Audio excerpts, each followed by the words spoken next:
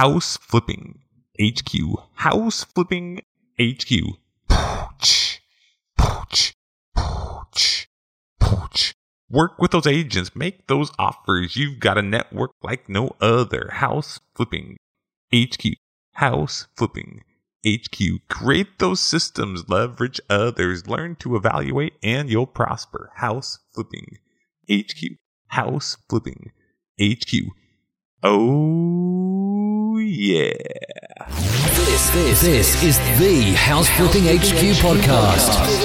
Giving you the strategies, techniques, and inside secrets of house flipping from today's top house flipping experts. House Flipping HQ. Your ultimate house flipping resource for intelligent real estate investing and financial freedom. Now let's get flipping with your host, Justin Williams. Hey, what's going on, my fellow house flippinators? I hope you enjoyed that little beatbox jingle jam. Hey, if anyone out there thinks they can outdo me and do a better beatbox or jingle or anything about house flipping HQ or flipping houses or anything, send it on over and I would love to feature you in an upcoming episode. So before we get going with today's episode, I would like to let you know about a little thing we're going to be adding to the House Flipping HQ podcast. As time permits, at the beginning of each show, I'm going to be doing a little segment. I haven't yet decided what I'm going to call it. I was thinking the Master Minute, or, I've heard people call them Quick Tip. I was thinking maybe like Quick Flip. On Bigger Pockets, they do Quick Tip. I've always really wanted to say Quick Flip. Anyway, okay, so inside joke maybe if you haven't listened to this show. But anyway, so either Quick Flip, Tip, or Master Minute or something like that. So each week I will give you, I'll either answer a question someone had, or I'll give you just a little bit of insight on a certain topic that I think might be valuable to you. And we'll see how that goes. So today's quick flip tip is all on creating systems. Now, a couple days ago, I went with my family to Disneyland, and I was just blown away at the systems they have there. I mean, I knew they had great systems, but for some reason this day, I was just thinking about it even more. All the way from, going into the park where they collect your ticket, where you pay for your ticket, to where you go through the lines. And then when you're waiting in the lines and the rides and how the rides operate and the people cleaning and working in the restaurants. Something that really stood out to me was over at California Adventure. I was, my wife and my son were going on the California Screaming ride. And I was over by the carousel, and I noticed the lady by the carousel had like 4 computer screens she was watching, and she was just like staring. I was like, why isn't she looking at the carousel? She was staring at these 4 monitors, which allowed her to see the entire carousel. She could see if people were moving around, standing up. I mean, she was able to do the job of 4 people just by staring at this computer screen, and she could see everything. I was just like, whoa, that's like really cool. And I just saw systems all day long. So anyone who listens to this show knows that I like totally geek out on systems. And in fact, in my business, it's all about systems. I mean, I would rather take 10 times as long to do something and create a system that will allow me to do that thing again and again and again, or allow that thing to be done again and again and again without me having to be involved. So I'm really, really huge on systems. And I don't think there's a business out there that is successful that does not have good systems in place. If it is, it's like a one-man show who doesn't, in my opinion, really have a business. They've created a job for themselves. Now, a lot of people don't like to let go of things. They think they can do such a better job than anybody else. And you know what I say to that? Baloney. Because honestly, there are so many things that could be done in your business that you are not doing because you think you can do it better than anybody else. And the reality is, how would Disneyland or any company that's successful in anything be able to do anything? The owner or president try to do everything themselves. It would be utterly impossible. They could not grow or scale or do anything. And the reality is, in my business, there are tons of things that would never get done if it was all up to me. It would just be impossible for me to do. Things come up.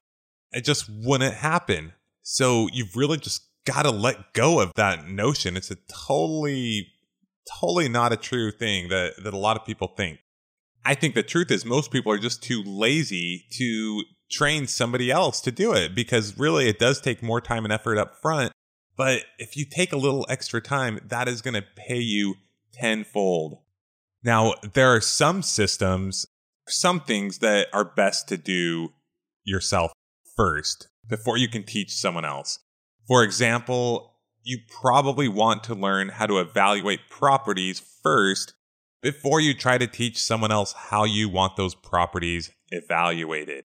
So make sure that you evaluate, 10, 20, 30, 40, 50 houses on your own before you start training someone else how you want them to evaluate those properties for you. However, there are other things like writing addresses on envelopes, or licking and sealing them and putting stamps on, or turning on utilities that you probably don't really need to do ever, or maybe a few times before you can turn that over to somebody else.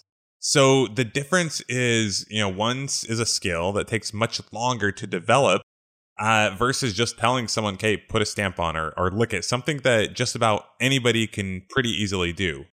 Now, if you're outsourcing or getting an assistant or anybody to help you out with some of these items, start with the small items. Start with the items that are really easy to train and just take a lot of time. Because that way, in case whoever is helping you out, if things don't work out, you didn't put a ton of time equity into training that person. So no big deal. And then over time, you can continue to add things. You can continue to add things that you probably don't feel comfortable adding right now.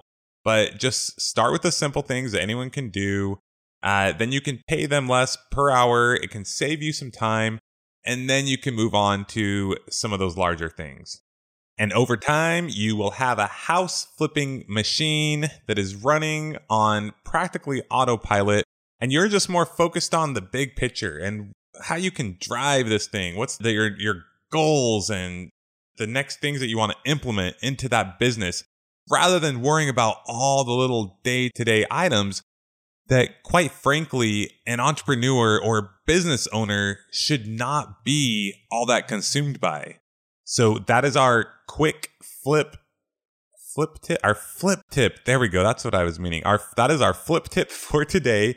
If you have any comments or questions regarding systems in running your house flipping or wholesaling operation, please include them in the show notes at houseflippinghq.com/show24, and I will do my best to respond or answer those in any way that I can. Speaking of systems, I will be hosting another live webinar this Thursday. We had such a great response from our last webinar. I'll be holding another one, teaching you all about my business and the systems we use to flip close to 100 houses per year, and how you can create your own house flipping machine. I'll also go over the mastermind group, which we are launching or have launched in February.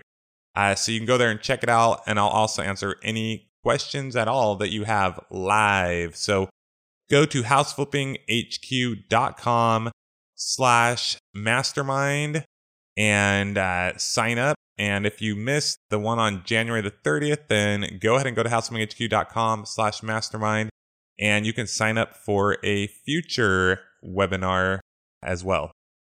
So on to our show for today. Today we have Will Bernard, who is going to talk to us about how he runs his high-end luxury house flipping business. I mean, this guy is doing some big deals that I know, a lot of people kind of shy away from that kind of stuff. So it's pretty cool to talk to him and how he mitigates his risk in these higher end properties, and how he's buying and rehabbing and selling properties that he's making close to 6 figures per property. which is pretty darn impressive if you ask me. So without any further ado, let's get to it. I give you Will Bernard, the high-end house flipping machine. All right, Will, welcome to the show. Thanks for coming on. Thank you for having me.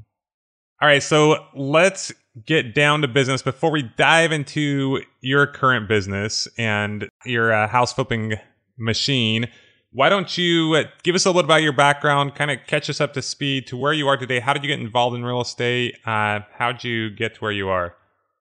Okay, fair enough. I've been self-employed for the majority of my adult life. I started a offset printing company when I was 19, and I ran that for about over 10 years. I always had an interest for real estate, and I just never really pulled the trigger. And about 2001-ish, 2002-ish, I was kind of going around looking at houses to flip. The market was going up, and I was going around with some agents, and I was looking at a few properties. But back then, all I knew about buying a house was going to the bank, getting a loan, so forth and so on. I didn't know about creative financing, seller financing, hard money loans, private money lenders, et cetera, et cetera. So as it turns out, I didn't show a whole lot of income being self-employed. I didn't qualify for these loans. So I kind of just gave up and kept going on with the printing business. And finally I said, I hate this. I can only go so far in printing. I need something else where I can really push the envelope. And I thought real estate was it. So I pulled the trigger. I tried to get educated as much as I could. I did a lot of self-education, reading books, perusing the internet, and so forth. I also got taken by a guru for about 12 grand, as so many of us have. So, and I just finally, in about 2004, I felt like I was finally ready to take the plunge. And I started looking for partners and private money lenders as I started to learn more and more about that. And I started in the buy and hold realm of real estate. That's where I got my start. And I was buying in Texas. So I was buying single family homes in Texas, placing tenants and hiring the property manager and going from there. And you still lived in California at this time, right? That is correct. Okay. So that was 2004 that you started buying houses in Texas, right? Actually, my first purchase in Texas was, I think it was 2005. Okay. So catch us up to speed to where you are today. Your main focus today is flipping, correct? Correct. That's my main focus right now today. Okay. So bring us up to speed to where you are today with your house flipping business, and how did you get there? Okay. Approximately 2008, after the bubble burst in, 2007 and through 8 and 9, I saw the change. Of course, I didn't see it coming. I saw it after everyone else did. Yep. And so I was like, man, I made a lot of mistakes in my buy and hold. I paid too much for them, as most rookies do. And I wasn't cash flowing like I anticipated. And so I thought, you know what, in 2009, I started to see the change. And I said, you know what, if I sell these and move all the funds and all of my focus here locally in my own backyard, I think there's some opportunities to buy, fix, and sell. And so I did. I started liquidating properties, and I flipped my first house, which wasn't my first flip, but it was my first local flip, was in 2009. And I did tremendously well. I almost pulled 6 figures off of it on my first flip. Nice. And so from there, I was just doing 1 at a time. And then as I advanced, I started doing 2 at a time, and then 3 at a time. And then I was doing 5 or 6 at a time. That's awesome. So that's kind of where you're at right now, doing a handful of flips at a time. You do some higher end stuff, correct? Correct. And as I've progressed over the years, I've started getting higher and higher in the purchase amounts. And now my main focus is the luxury market, not only because it's a stepping stone from going from A to B, the $200,000-$300,000 houses onto the $600,000 and so forth. That's a natural stepping stone. Also, the main reason for that is just because my market here in Southern California is so competitive. Everybody and their dogs are trying to flip properties. And so that $200,000 to $500,000 price point level is in everybody's wheelhouse. Everyone is doing it, and it's so hard to get those deals. So it was almost a necessity for me to find another niche. Okay, I love that. Let's talk about that. So you live in LA. Where do you live? I'm in Santa Clarita, which is about 35 minutes north of downtown LA. Okay. So you naturally have some pretty higher price points in the general area. So let's talk about these higher end homes you're buying, some of these luxury houses. I hear, before we get into it, I hear a lot of people talk about, higher end is risky. What are your thoughts on that? Risky. Everyone has a different definition of risk. And for me, I think that there's risk in everything we do and everything we say. It's how well you mitigate that risk. Love that. Is important. So is a higher end home versus a lower end home more risky? I say no. Well, the lower end home, you have less money out. True. You have less time frames in your rehabs typically. True. And you typically can get in and out of it quicker. True. But your spread is smaller. True. So in the higher end, yes, your hold times are longer. Yes, you have more invested in acquisition and in rehab, but your spread is much bigger. Yep. So if you look at the percentage of either or, I say that the luxury market is ultimately less risky because I have more room for everything to go wrong and still come out okay. Okay, I like that. And at the end of the day, I think you nailed it on if you buy it right? If you have the spread. Of course, yeah, luxury market's going to be risky if you're, going for like a 6% spread, right? And then if something does happen in the market, it's going to be pretty tough for you to recoup that cost. And if you lose 10% or so in a higher end property, then that's where, you can be hurt pretty badly. So, okay, let's get to it. We like to focus on what I call the 4 pillars of house flipping, which are, finding or buying properties, financing them, fixing them, and selling them. So let's talk about finding and buying. How do you go about finding these houses that you're flipping? Well, when I started flipping houses, I had developed some relationships with some REO brokers here. And as I progressed, I gained more and more of them. And on top of that, I started adding some relationships with some local asset managers here that were able to give me deals that never hit the MLS. And I think that is one of the several factors that made me very successful in flipping houses here locally. Those relationships helped me get acquisitions that nobody else had access to. While everyone else was shopping on the MLS or possibly doing direct marketing, I was getting deals that nobody else could get. And they were huge spreads at the time. So that's what I was doing. But then the market changed yet again. And these asset managers and REO brokers the rules changed on them and they can no longer deliver those things pre-MLS to me. Okay. So I saw that coming. And so in preparation for that, I knew I was going to have to make the numbers game on the MLS, which is making a lot of offers, looking at a lot of properties and put your thing out there as much as you could to land deals. So I started doing that. I developed a system for that as well. And as that progressed, eventually my relationships, while I still keep them and they still do work, it doesn't work quite as much. So I'm pretty much shopping on the MLS like everybody else. Okay. So that's where you're at right now. You're doing a lot of shopping on the MLS. Now, when you say you, is it you specifically? Do you have anyone? We haven't really talked about your team. Do you have anyone that works with you? Have you seen the Staples commercial? I think the guy's name is Bill. It's like, hey, Bill's the office manager, Bill's the owner, Bill's the secretary, Bill's that. I love that commercial. Anyways, that's me. I am the one in the everything pretty much. So okay, I don't have a staff. I don't have employees. Okay, but of course you're working with agents and you're working with, maybe you're not working with agents. Are you making these offers all on your own then? Or, Great question. My wife actually got her real estate sales license. So I'm not a real estate agent, but my wife is. Same so with me. Okay. Her ability with the license so I can make offers with her name. I also use other agents. So other agents know what I'm looking for. They know my criteria and they know that if it's on the MLS and they're bringing it to me, I've probably either already seen it or I have access to it. I don't need them. So they have to bring something more to the table than just, hey, here's a property on the MLS and the listing price.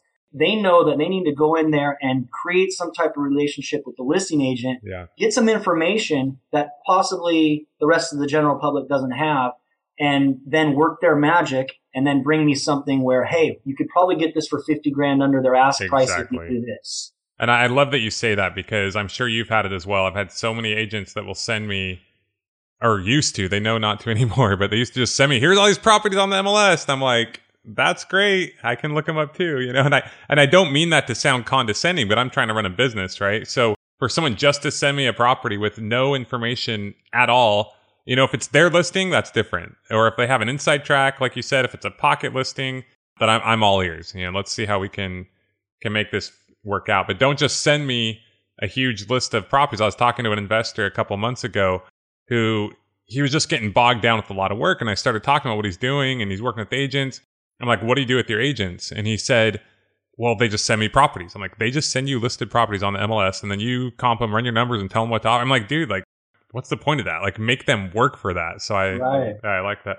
I mean, I will let my agents make offers, but they got to at least they got to just know what to offer, right? I don't need to hold their hand and baby them on that. But since you're doing, I kind of see where it makes sense. I do a lot of lower, mid, and we do some high-end homes, but I kind of see if you're focused on higher end, how you can do that on your own, because you don't need to buy, like I'm doing about 100 a year. You don't need to do 100 a year. I mean, absolutely not. You're focused on those bigger profits and just nailing that luxury price point range. So, okay, so every day, I mean, you're focused on higher end. You're not even looking at the lower end stuff, it sounds like.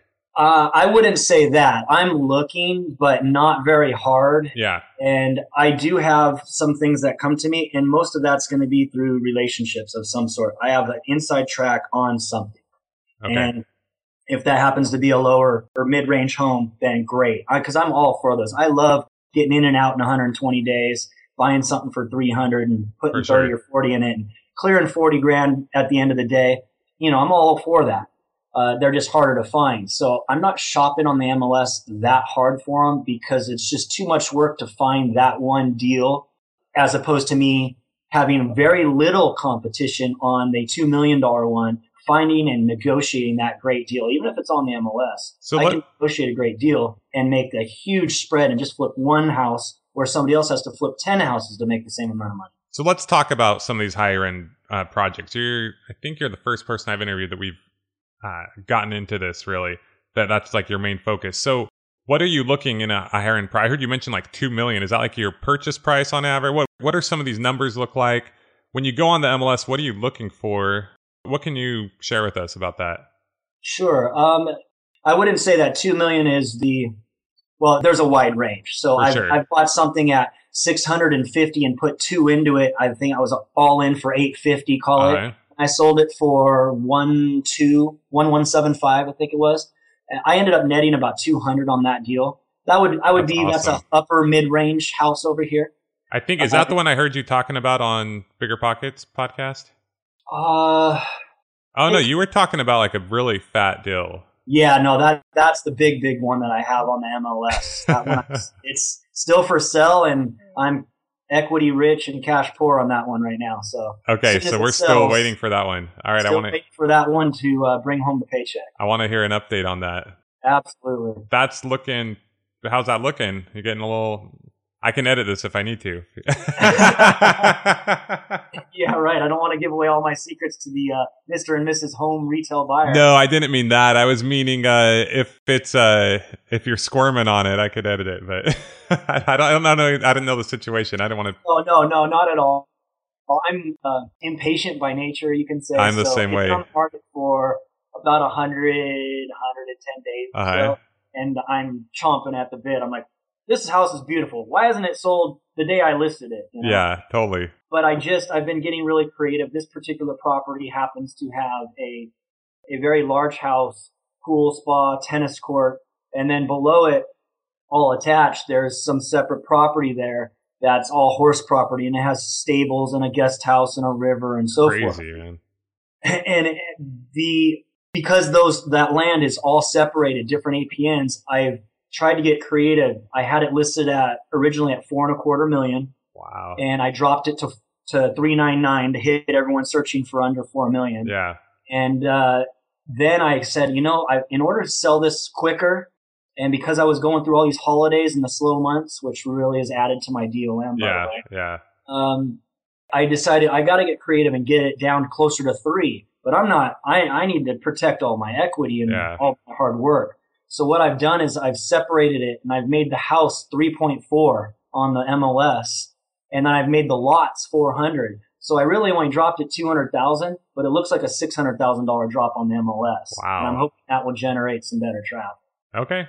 Really cool. All right, well, I'm looking forward to hearing about that. So let's talk a little more about your typical deal. I still want to get a little more into the acquisition part. So you go on the MLS, you just start looking in your area for, you're doing hot sheets, you're sending yourself a certain criteria, and then you just start calling up the agents and making offers.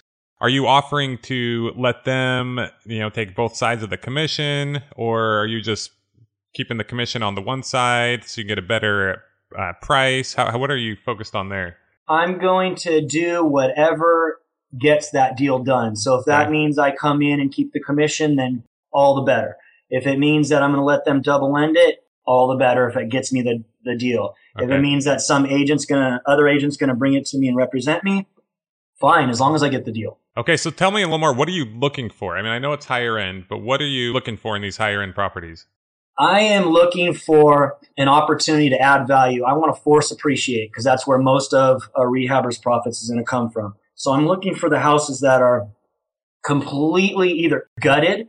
I'm looking for houses that are completely outdated from the 60s, 70s, 80s, 90s even. I'm looking for really large upsides. And then I'm looking for something that's been on the market for quite some time. Maybe there's got to be some reason for that. I'm also looking to see, I'll do some research on a property. And if I come to find out the owner owns it free and clear, or if there's some kind of seller financing play I can do with it, then maybe I can up my offer higher, get seller financing at a lower rate than I'd pay a private money lender, and then both parties are happy. So if that helps me get in, great as well. As far as my criteria, yes, I do set criterias. I'll set areas specific. I'll have minimum beds, minimum baths, and minimum square footages. Other than that, I'm looking for REOs and short sales because those are going to be my distressed sales and more motivated sellers, but not always. One of my most recent purchases was owned free and clear standard sale. So set the criteria, I get my queue and I run through my queue and go through each one.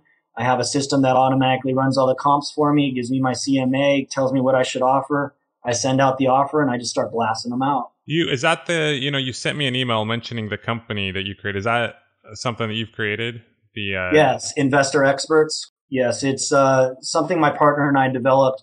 And the reason I developed it was when I saw the market was changing, I knew I was going to have to go to the MLS. I knew that it was going to take a lot of offers to get out there to get deals. And in knowing that, I'm like, I got to be efficient because I don't want to go through all that paperwork. Uh-huh. And so I developed the system for us. And then as it turned out, we ended up saying, wow, this is really great. And we ended up going public with it. Okay. Do you mind taking a minute and sharing kind of how that works a little bit? Sure. Investor Experts, which could be, I don't know if I can plug this. Yeah, you're fine. I mean, okay, I'll be honest. I didn't get a chance to look at it, but when I hear someone talk about a system, and you probably the same way, that just kind of plug it in and it works, I get a little, I don't know. You know what I mean? So kind of, I don't want to say sell us, but explain a little bit how it works. You can plug it. That's fine. Gotcha. Well, it's a good look. I know you're a good guy doing a lot of business, so I don't mind you sharing with us something that could be beneficial, right? So, okay. Well, it is the website is investorexperts.com. Basically, what it is it gives you a live MLS access, public MLS. Obviously, we can't show private remarks to the public; that's illegal. But it gives you the public information to the MLS. And just like an agent would do, let's say you're a rehabber and you want Joe Smith to be your agent, and you ask them to, here's my criteria, plug it in and give me everything that's on the MLS. Well, this system does that just as any agent can do for you. Puts it in a queue for you, and then you select the very first property and go down your queue. The minute you select the property, it takes you to a detail page. That detail page automatically has run comps for you, both active, pendings, and solds, maps them on a map, and at the same time, the computer system automatically selects what it feels are the best 5 comps, if there's 5 comps, and then it automatically runs what the ARV would be, all for you instantaneously. Wow. So that's probably how it does that. You probably don't discuss, right? But that sounds pretty amazing to me if it's able to do that. Yeah, it basically takes everything that you would do manually as an agent, which would be, okay, here's the list of properties, Justin. And then you say, okay, I like this one. Will, can you look this up and run a CMA for me on 123 ABC Street? Now I got to go into my MLS, do all that work, and send you a CMA. Then you're going to do some analysis and say, now I want to make an offer on it or I don't. If you do, now you got to give me the terms of your offer. I'm going to write it up for you, send it back. You're going to sign it, so forth and so on. This is a time-consuming process, even if you're fast. Uh-huh. What my system does is it allows the user who may not be an agent but has an agent, it allows them to have automated CMAs at their fingertips. It tells them exactly what the ARV should be so they know what to offer. And then it takes it even one step further that nobody else has, is it actually takes you to an offer. By clicking another button, it'll take you to an offer sheet. It will put all the specs of your offer that you've programmed in, and you hit another button and it automatically generates the offer on Real Car Forms. We're licensed to do that, and boom, you're out. That's pretty cool. Sends it directly to list agent. What's the accuracy percentage of like the ARV and stuff? There's not an accuracy percentage per se, because any ARV is an estimate in by its nature, and it's also an opinion. But you would maybe want to look at that data, just make sure it's kind of in line with your opinion of the ARV, right? Right. And it is. Now, nothing is automated so much to where there's no human intervention, and anyone telling you otherwise is fooling. Yeah. Okay. Well, I appreciate you saying that. Yeah. This system still requires you as the investor to be able to know your market and say, well, the third comp down here, the lot size is twice as big as the subject property. I'm going to take that one out. So you deselect it. Yeah. Okay. Maybe this one's on a main street. So maybe the price per square foot was off because it had to sell for a lower price. So you throw that one out. And what you have left as you select and deselect the available comps, it automatically is changing the deal calculator for you and telling you what the new ARV is. Cool. Yeah, I'll have Vanessa look into that and see if it's something we can use. So what's the website again? It is www.investorexperts.com. Okay, cool. And you guys are rocking and you're ready to go with that. People are already getting it and We're stuff. going right now. You're just starting out. We've taken about 2 years to build this thing to get it for the public. We've been using it for 2 years and it works great. We have users, but we haven't really gone full bore with any marketing or anything because we've been in some developmental stages and trial and error. We now have our path. We're rebuilding the back end. And as we're doing that, once we're done, we're going to launch a bigger launch. And when we launch bigger, we'll be able to have access to the nationwide stuff. Very cool. Okay. What does that run? It is a $97 a month service, and you can make one offer a month or you can make 1 million. There's no extra charges for number of offers. All right, guys, check that out. Let me know what you think. I can't 100%. I haven't used it, so I can't really. But it sounds pretty cool. So yeah, I'll check that out. So okay, so we kind of covered acquisitions. I know a while ago you mentioned you were going to be doing some direct mail. Did you not go down that path? I know a lot of times I have ideas or things I want to do, but it's just like, highest and best use of time is over here. Did you not go down that? I haven't yet, but it is definitely on the list of things to do because I feel it is a good use of time. The problem for me is I'm so inundated right now with the stuff I have going that I can't possibly take my focus away from that until they're completed. But once they're completed, I want to be able to get those $300,000, $400,000, $500,000 purchase price things. And the best way to do that, in my opinion, today is direct mail. So I will be doing that campaign for sure. Okay, very cool.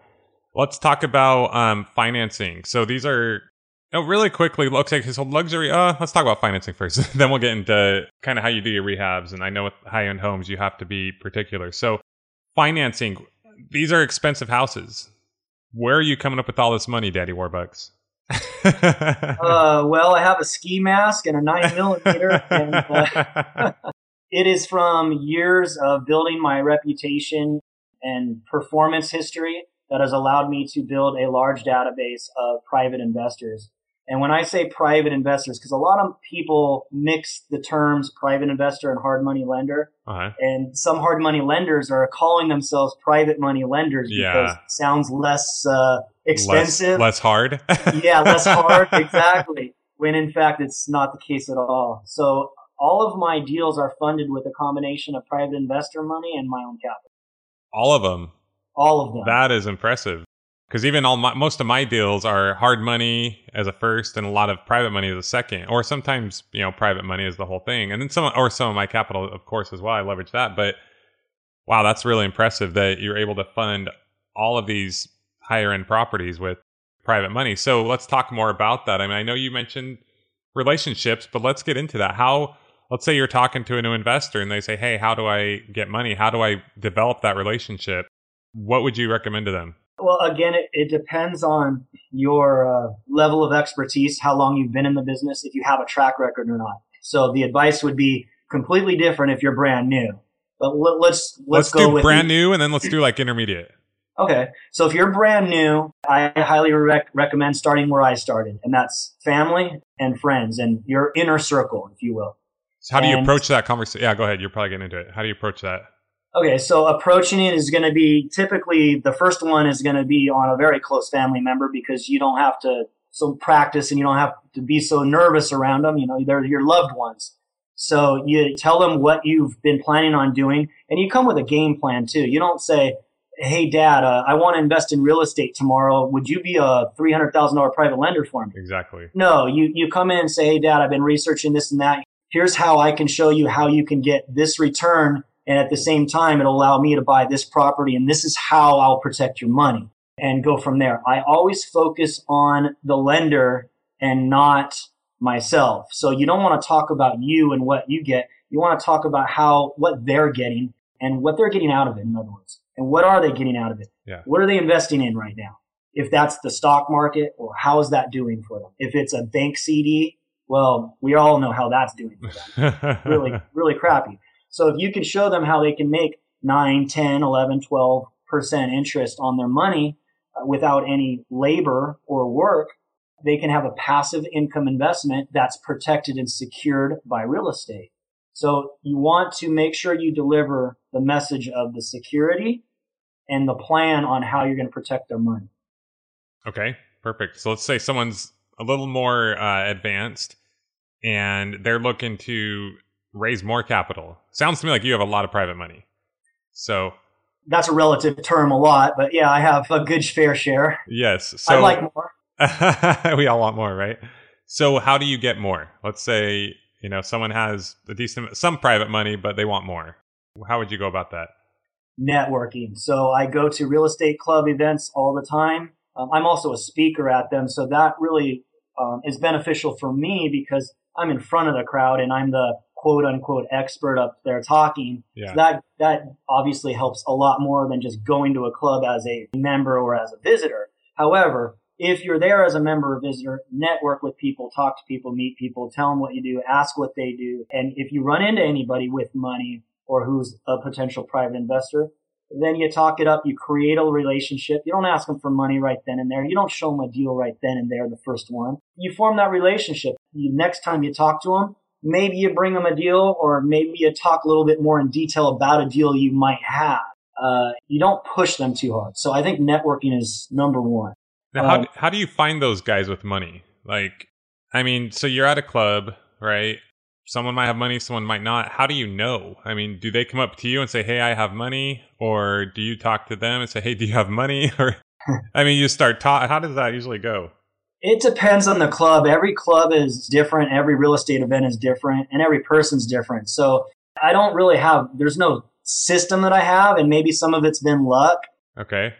Maybe, I'm good at it or maybe I'm not so good at it. I don't know. All I do know is that sometimes typical conversation will be, I'm just talking to whoever and they're asking me what I do. And then I ask them what they do.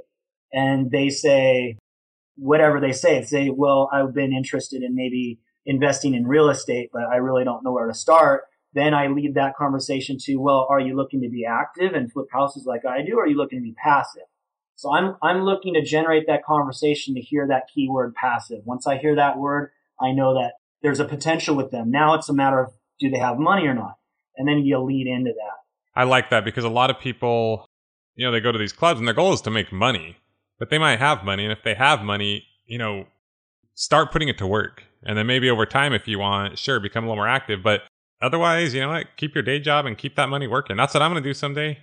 Yeah, that's right. Just and invest I'd my also money. recommend do not judge a book by its cover. For sure. I have met some people at real estate clubs that were in shorts and flip-flops. Yeah. And, in some crappy t-shirt, and they're, multimillionaires. So do not look for, it's got to be the guy in the suit and tie. That's not the case. So let's talk about the elephant in the room, which I get questions about all the time. What about all these rules I hear about? I'm acting as if I'm someone else, right? About, the SEC, the Securities Exchange Commission, and aren't there rules to raising money? And how do you go about that? I mean, how do you avoid, what are those rules and how do you avoid breaking those? Great question. Well, there's a ton of rules for the SEC. Most of it, though, revolves around publicly marketing for those leads because you're ultimately selling a security. And so if you publicly market for it, so if you're going to send out a mailer and say, hey, I'm looking for private money lenders, that's publicly marketing. You have to have a license or some type of exemption to do that.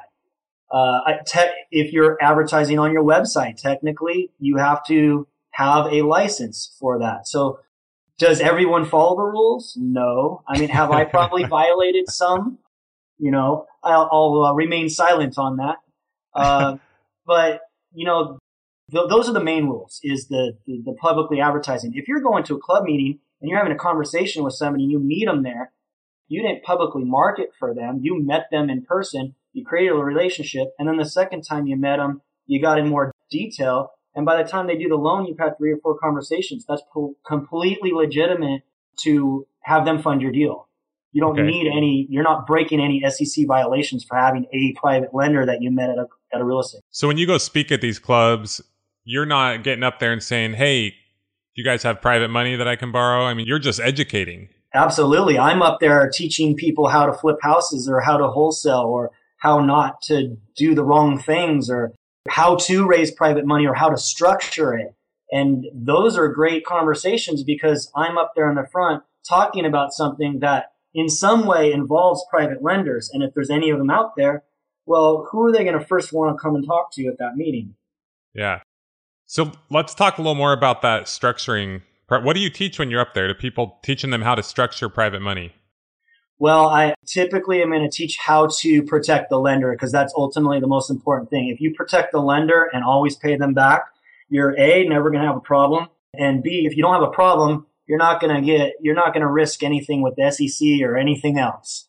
So I teach how to protect that lender, and that's involved the proper note and deed of trust for the security instrument, hazard insurance policy with the lender named on as additionally insured, possibly a personal guarantee, and all the other bells and whistles that go along with that.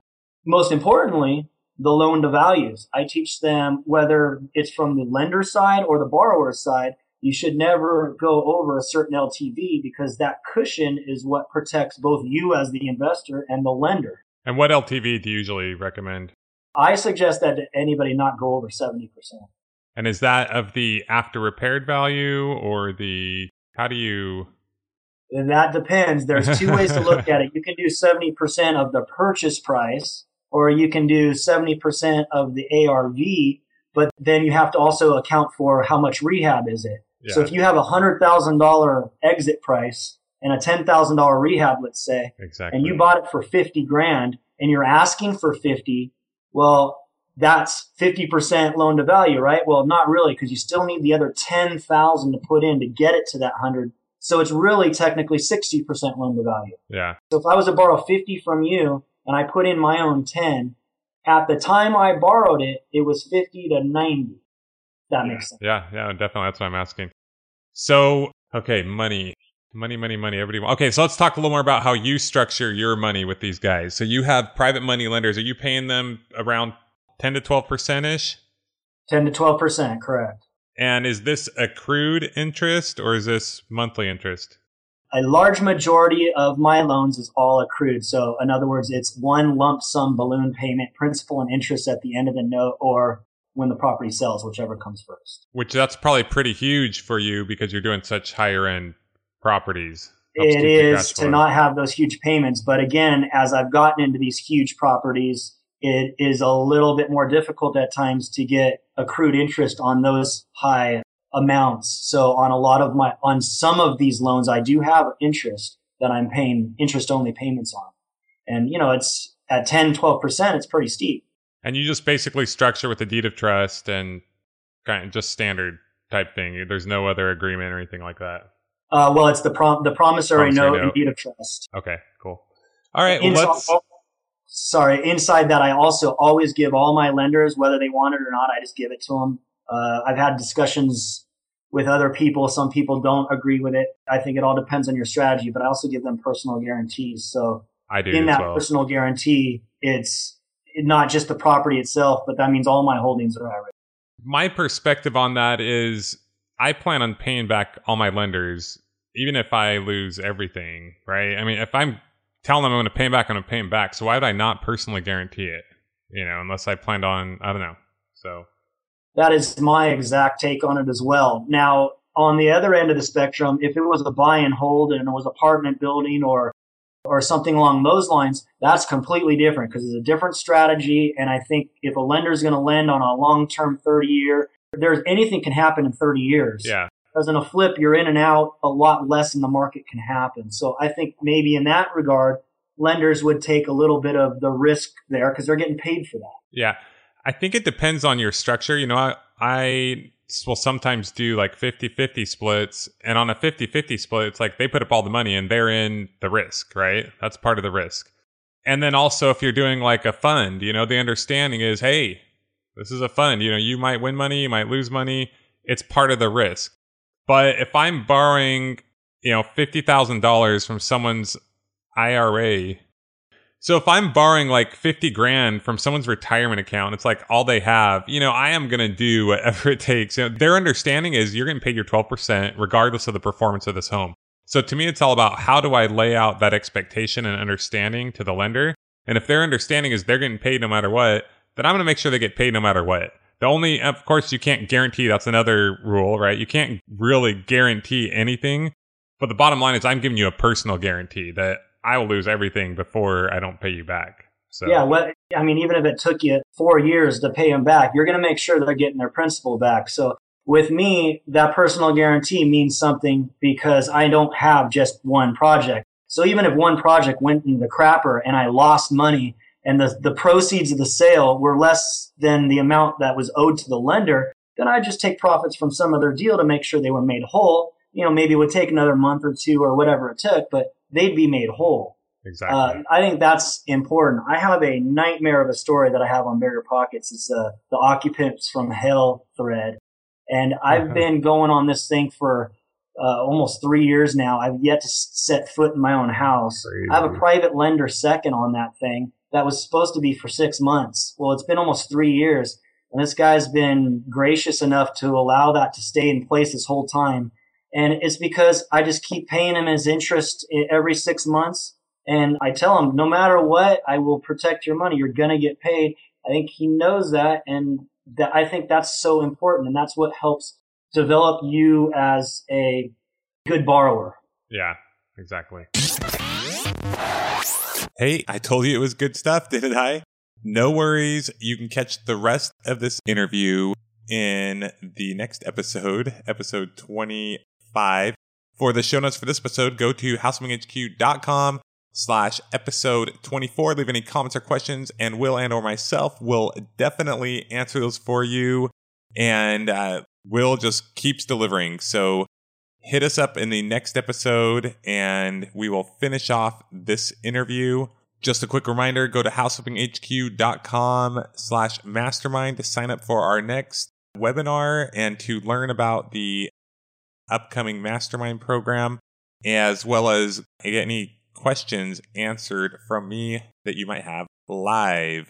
Finally, it's been a long time since I asked for some ratings and reviews, and we could sure use some rating and review love on iTunes. So if you can go to houseflippinghq.com/podcast and leave us a rating and hopefully 5-star review, we would really appreciate it. It dramatically affects our ranking in iTunes, which I know sounds funny, but it's the way people see about the show. And we're able to get more listeners and just keep things cranking here at houseflippinghq.com. So if you love what you're hearing or even like what you're hearing, then go to houseflippinghq.com/podcast and please leave us a rating and review. It would mean the world to me, and I will love you even more than I already do.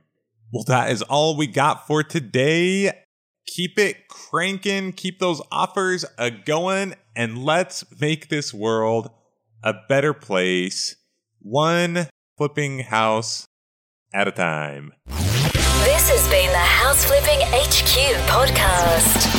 Your ultimate house flipping resource for intelligent real estate investing and financial freedom. Check out amazing tutorials, blogs, how-tos, and other inspiring podcasts with house flipping experts at houseflippinghq.com. houseflippinghq.com.